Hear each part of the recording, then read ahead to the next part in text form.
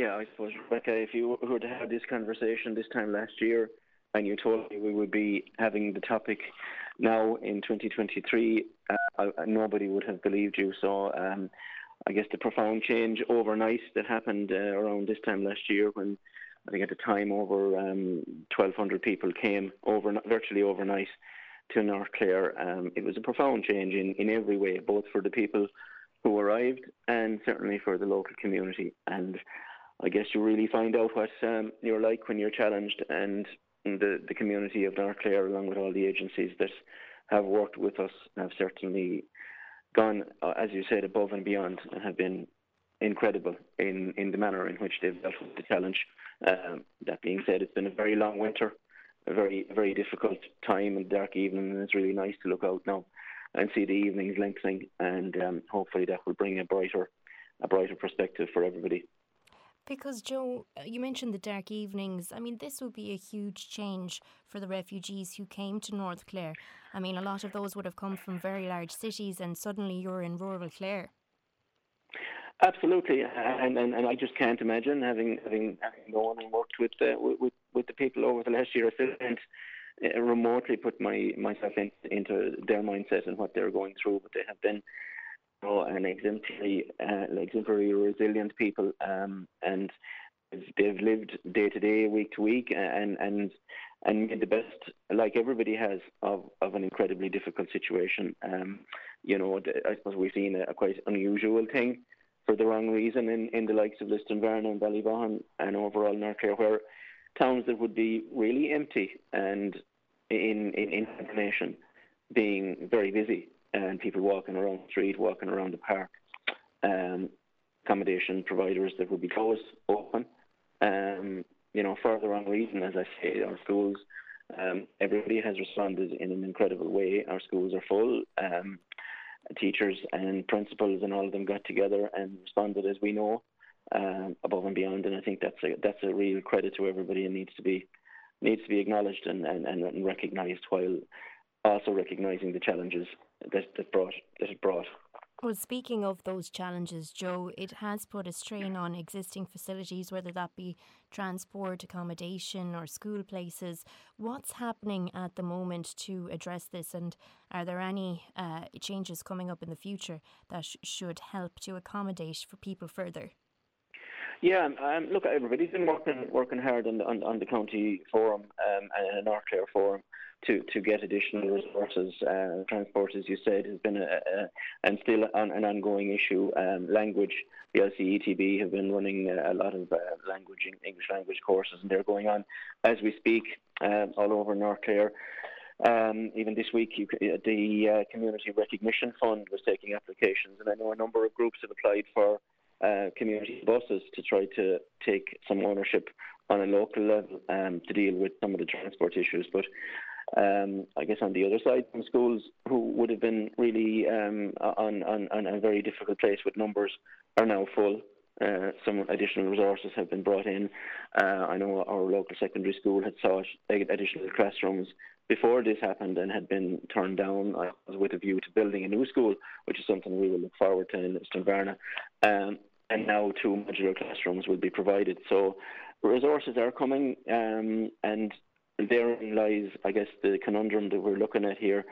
A lot of our issues, and something I'd be jumping up and down with my colleagues in rural Clare and other places, we want people living in rural places, but we need services and resources to go with them. Services generally follow population and numbers. In this situation, we have to look at making the best of the challenges and using, I guess, the situation where a lot of people are now living double population and more in the case of Ballyvaughan and Listonvarna, to seek the additional services that we were seeking before this occurred at all. So really, I guess we're looking for the same things in rural Clare, but in this case we have a focus on us, and it's the way we have to look at the situation in terms of using the challenges that have been sent our way to demand and look for increased infrastructure, increased funding, increased services, and that's what we're doing. Joe, you mentioned that changes are coming in terms of additional resources or additional services. Are they coming fast enough from government for your liking? Well, no, they're never coming fast enough, I guess, Rebecca, and this was the case before before this crisis. I mean, we've been through COVID.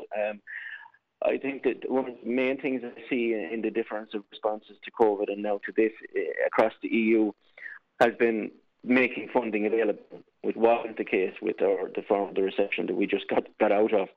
And it's up to us to make sure that those opportunities, we take them. Agencies and groups are to depend their collar, and they need more resources. And they can never come fast enough. We can see that in particular in relation to health and transport. But that is improving. It's not improving as fast as I would like it, and many others. But I think the situation here, where a lot of other needs in our economy, can benefit from additional skill sets, and we see this across Europe and rural areas where people who move, they may stay. The most thing we wish for is for this war to be over in the morning. There are a lot of really skilled people here whose skills we need to fast track and be recognised, who can help in areas of our economy that we cannot get people. And some people have taken up roles already. People want to work, and the people who come here want to work and they want to be part of the communities. And it's up to us to make it possible and to identify and to recognise skill sets and to fast track that so that everybody can benefit. I guess the Irish experience shows what a migrant and an immigrant population can do. The Irish people built America, built England, contributed everywhere they went.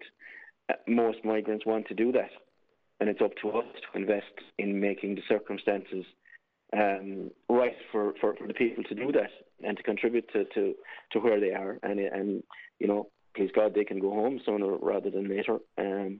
But if not, it's up to us to put the circumstances in place to make sure that they have a fulfilling and contribute to where they are, because they want to work and they want to do that. Joe, the Lisdoonvarna Master Plan, I understand work is underway on that. As part of that master plan, do you feel that the population of refugees should be built into that, and that medium and long-term planning should include that population? Absolutely. That population of people for North Clare and West Clare, for towns like Lisdoonvarna or Kilkee or Ballyvaughan or others to thrive into the future, is we need more people. Clearly, the circumstances where we have more people at the moment are not what we would wish for. But what we're saying, we want living, vibrant communities in our rural towns, villages going into the future. That's the only thing. And people and population will be the thing that makes that possible. And the master planning piece for Lisdoonvarna, like we're doing in other towns, should factor in people living in the town and become living, vibrant towns and villages, rather than places that are open for 3, 4, 5, 6 months of the year just for tourists. We want our schools to be full. We want our amenities to be invested in and used. We want our transport system to accommodate living communities. And that's what that's about. I think what this has shown, contrary to some views, is that rural areas can accommodate living communities. Towns and villages can accommodate living communities, and we need to invest in the infrastructure and the services to make that possible into the future for everybody. And what we're doing is, whatever we can do is that it's good for everybody here, everybody concerned, the local community and people who come here. Well, particularly, Joe, because they're talking about 60% of Ukrainian refugees who have come here potentially staying on long term. So it would seem important that they're included and factored into master plans for towns and villages. Yeah, absolutely, Rebecca. And that figure, I think, comes from the United Nations in an international comparison. The 60% of people go home. Now, whether they stay in rural, communities or not is another story. That's up to, I think, long-term planning that I think we haven't seen so far in the way that it needs to be. And certainly for Lisdoonvarna or Ennisdiamond or Kilkee or Ballyvaughan, we want to factor in that type of, there can be living sustainable numbers and communities in areas, because that's the only thing that will keep schools going and keep services going. And absolutely it needs to be factored in. And I think the shock of this unprecedented situation is an opportunity to emphasise the fact that you can have populated vibrant rural towns and villages. But you just need to invest and plan for that. And that's what, the master plan, which, again, I would say probably may not have come for the future plan for Liston may not have come without the focus of this challenge. And I think it may be very well getting fast-tracked as a result.